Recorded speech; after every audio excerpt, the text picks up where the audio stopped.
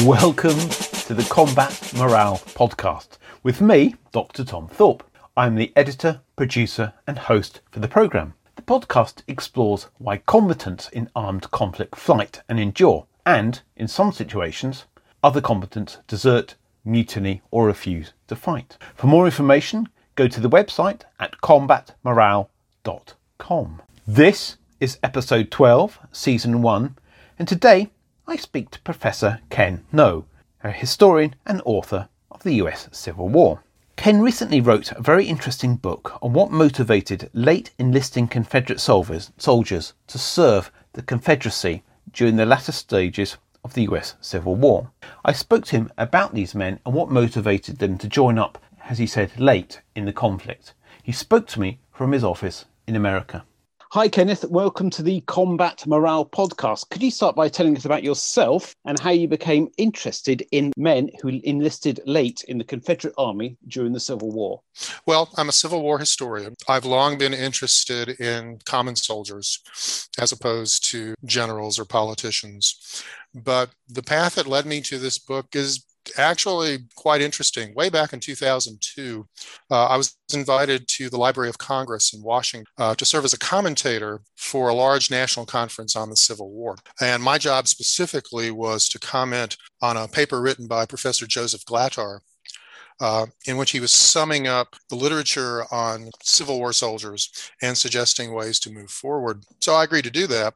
When the paper came and I read it, I realized that I had a crisis on my hands because the paper was so good. I couldn't find anything wrong with it. There was nothing that I could complain about. I really wasn't quite sure what I was going to do. I had a horrible, horrible fantasy that I would just sort of stand up and say, it's a really good paper and sit back down, and that would be the end of it.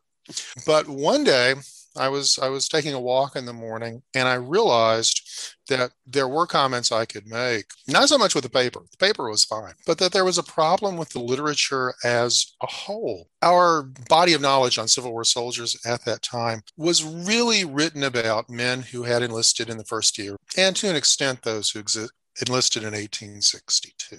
So automatically we're looking at those who were the most ideological, the most motivated, and we were skipping a lot of men. We were missing substitutes, men who went into the Army for pay in order for another man to be released.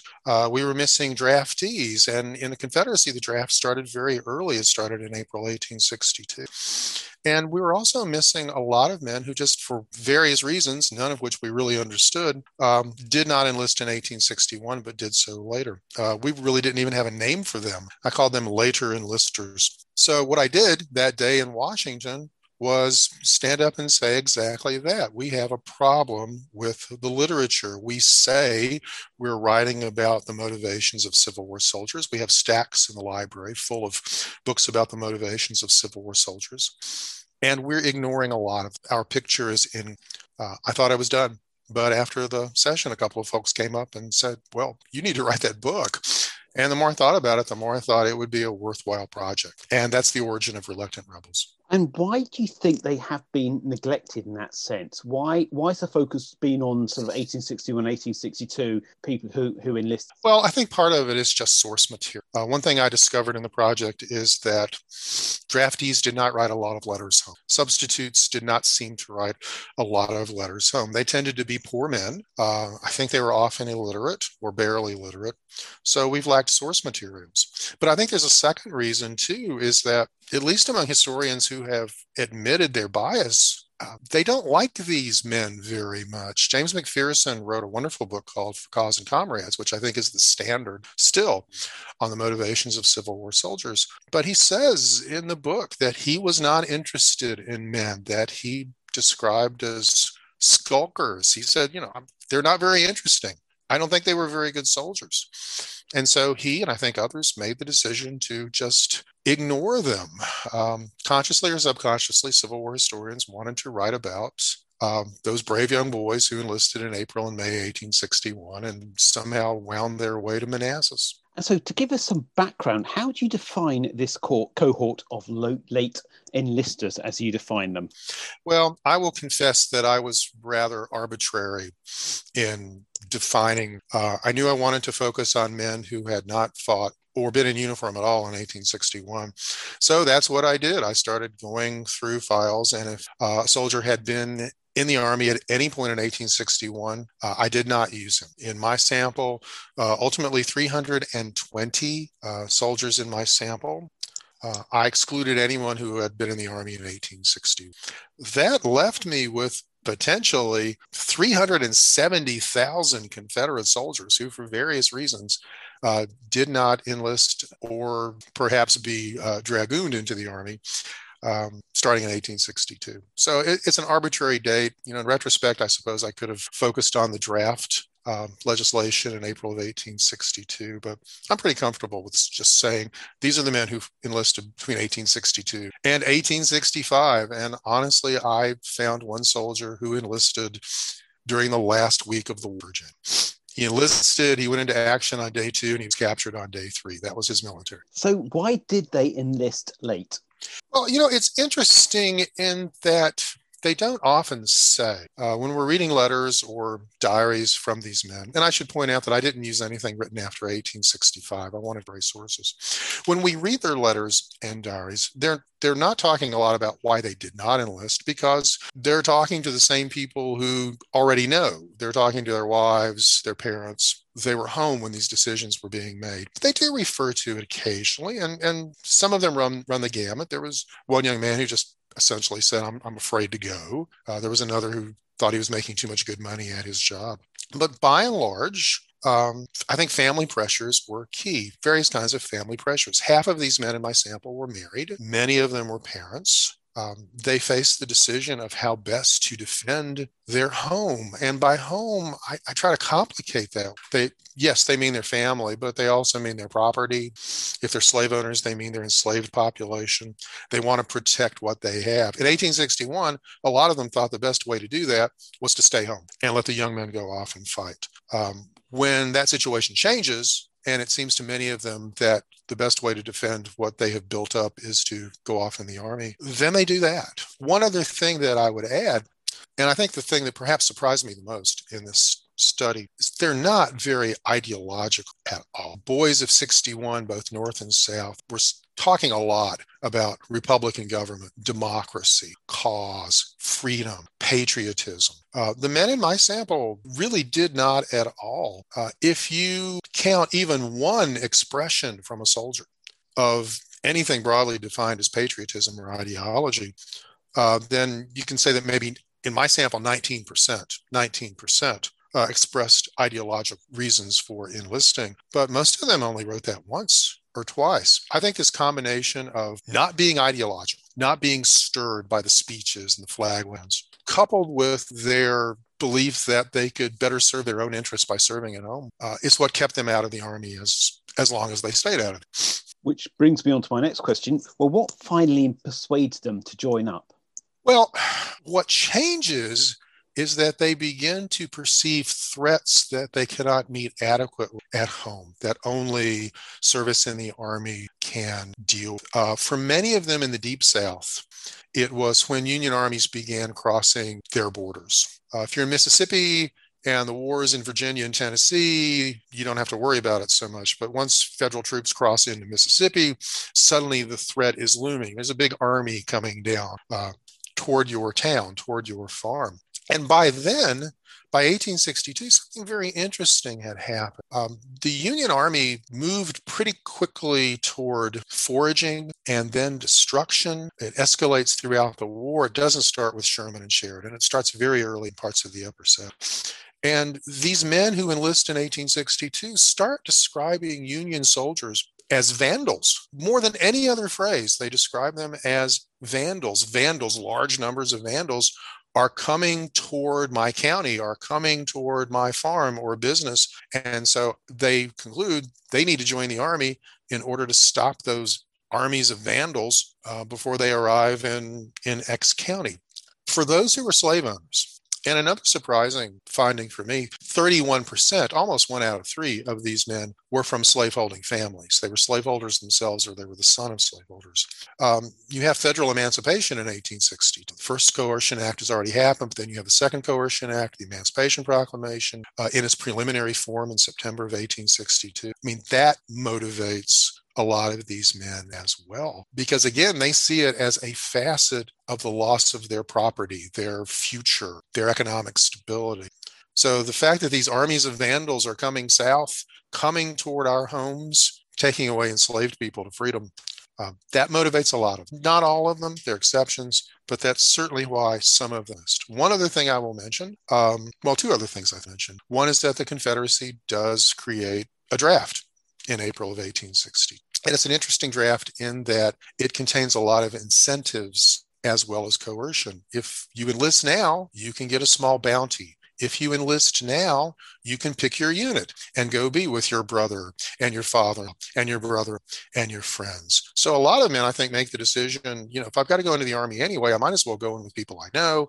I'll make a little money, my $50 bounty. That's a fact. And for some of them, I eventually concluded about 11%. The bounty was the primary cause. Inflation was already bad in the Confederacy by 1862. A lot of civilian labor had dried up. 1 out of 10, they were men who needed money. They just needed them, and it was the best way to go up and make what they saw as a wage. So did this cohort of late enlisters make effective soldiers in your analysis? I think it depends on how we want to define effective. The Bible says that the spirit is willing, but the flesh is weak. I didn't see any evidence that their spirit was weak. When I started this study, people stopped me in the hallways at conferences and told me, well, you're just going to find out that they're all skulkers and deserters and they're the men who run away. I didn't find any evidence of that. They seem to be committed to serving as good soldiers once they are in uniform. Obviously, there are exceptions. But by and large, as a group, they really tried. And a lot of them end up in combat. What I think happens with these men, though, and it's the other side of the effectiveness issue, they tend to be older. The average age puts them in the 20s, but a lot of them are in their 30s. And physically, constitutionally, they're just not up to month after month of campaigning in the field. One of the things I wish I had done in the book was just simply count how many men died in combat and how many men died in the hospital. Luckily, Joe Glatar did that when he finally wrote the book that came out of that paper I commented. And he came up with a really interesting statistic that I think echoed what I already assumed, what I thought, which is that the men who enlisted in 1861 were more likely to die of battlefield injuries than illness. But after that, the men who enlisted starting in 1862 were more likely to die of disease. I had guessed that already because so many of the men in my sample ended up writing their last letter from a hospital. But I think that he has confirmed my impression. They just weren't up to it in the same way that I was up to playing American football when I was 17, but by the time I was 25 or 30, there's no way I could have competed. So a lot of them just fell out by the wayside or ended in hospice. So what kept this group serving when they were with the Confederate forces? How did they cope with the rigors of active service and actually the reality of combat? Well, first of all, I think the family remains key.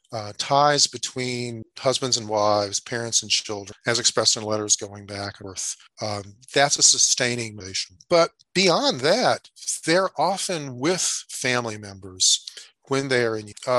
A majority of white Southern men in 1860 lived in small neighborhoods. These neighborhoods were defined by locality, but also by kin. A lot of them were interrelated. So when they went into the Army, they were choosing to go into companies where they knew people, where their brother was, where their brother was, where their cousin was, where their wife's sibling was.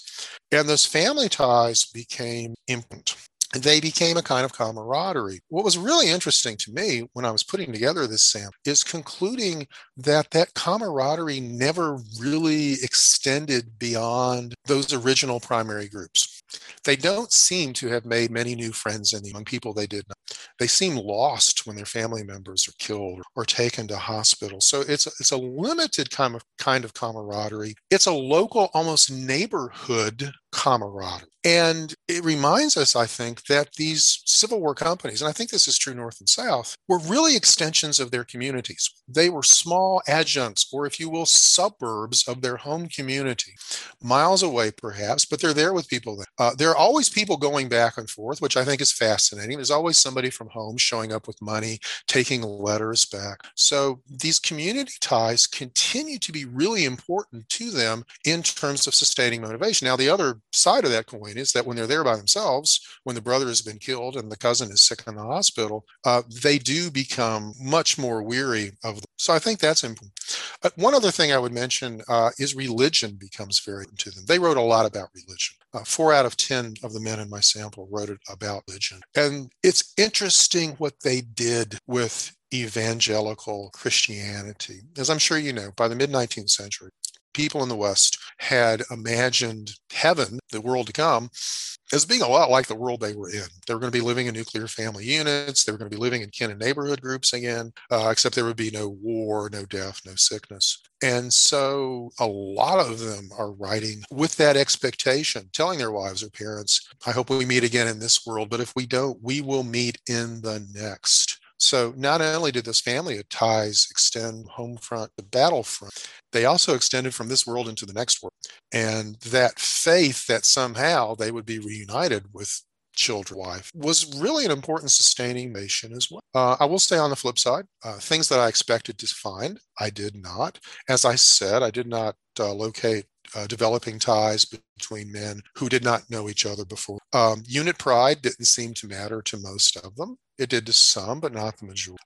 Very few of them wrote about good leadership. They were more likely to write about bad leadership. There were certainly generals they did not like. But all the things that I expected to find as someone who went to the University of Illinois when Professor John Lynn was there, all those things I expected to find, I usually did not. So a long answer to a pithy question is that I think in various forms, the importance of kin and neighborhood were really important in keeping them in the army and eventually sending them into combat. Because again, when they go into action, who are they standing next to? Who are they literally elbow to elbow with? Their brother, their friend, their cousin. So did Confederate Army policy have a role in shaping motivation of soldiers during the conflict? Well, I think it did in a way.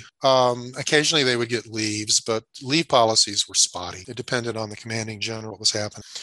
There wasn't a lot of faith in advancement. Some men did advance as attrition. At the beginning of their military careers, I think 71% of the men in my sample were privates. At the end, 60% of the privates. So there was some advancement, but it doesn't seem to motivate it much at all. I mean, they didn't get medals. They got very little distinction for heroism. Occasionally, they might be mentioned in a report or end up on what the Confederates called a roll of honor. The Union Army institutes the Medal of Honor during the war, but the Confederates never.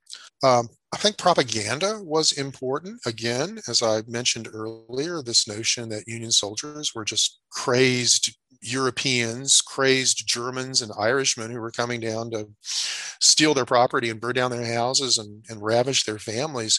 That sort of propaganda seems to have been very effective. And the money mattered for a lot of them, and not just those who enlisted for the bounties. I mean, they're constantly trying to send money home.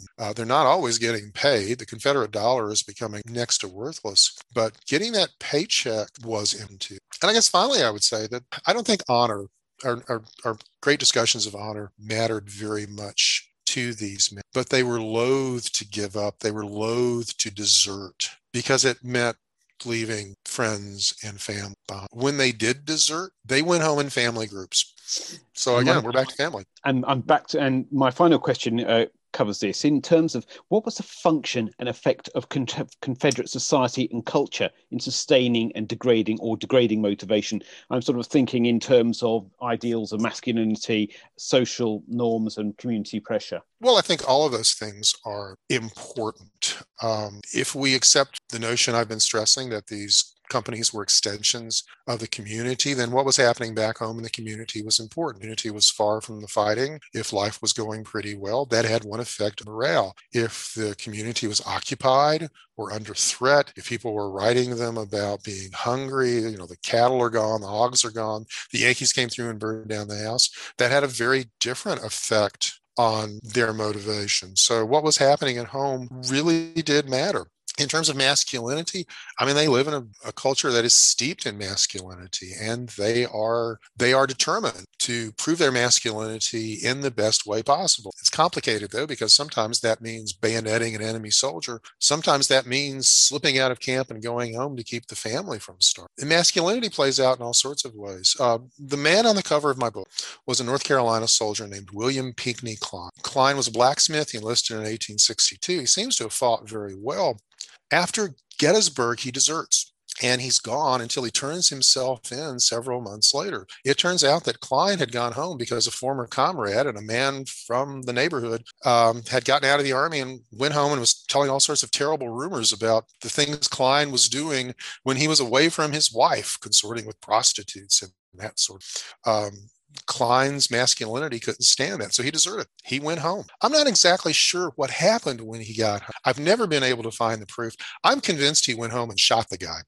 I'm absolutely convinced of it, but I can't prove it. And once he's done that, once he's rescued his reputation and masculinity, what did he do? He went back to the Army, turned himself in, served several months in prison before they let him out again, and he's killed in the Battle of the Wilderness. I mean, that's a complicated story about masculinity. Masculinity for Bill Klein meant fighting sometimes, but it also meant deserting. And it also meant being man enough to come back and face the music. And my final question is, where can people learn more about your work? Well, the book is Reluctant Rebels, the Confederates who joined the Army after 1861, published by the University of North Carolina Press. And if anyone listening today wants to pick up that book and then ask me further questions, they're welcome to email me. I would be happy to talk about this project anytime. Ken, thank you very much for your time. Tom, thank you.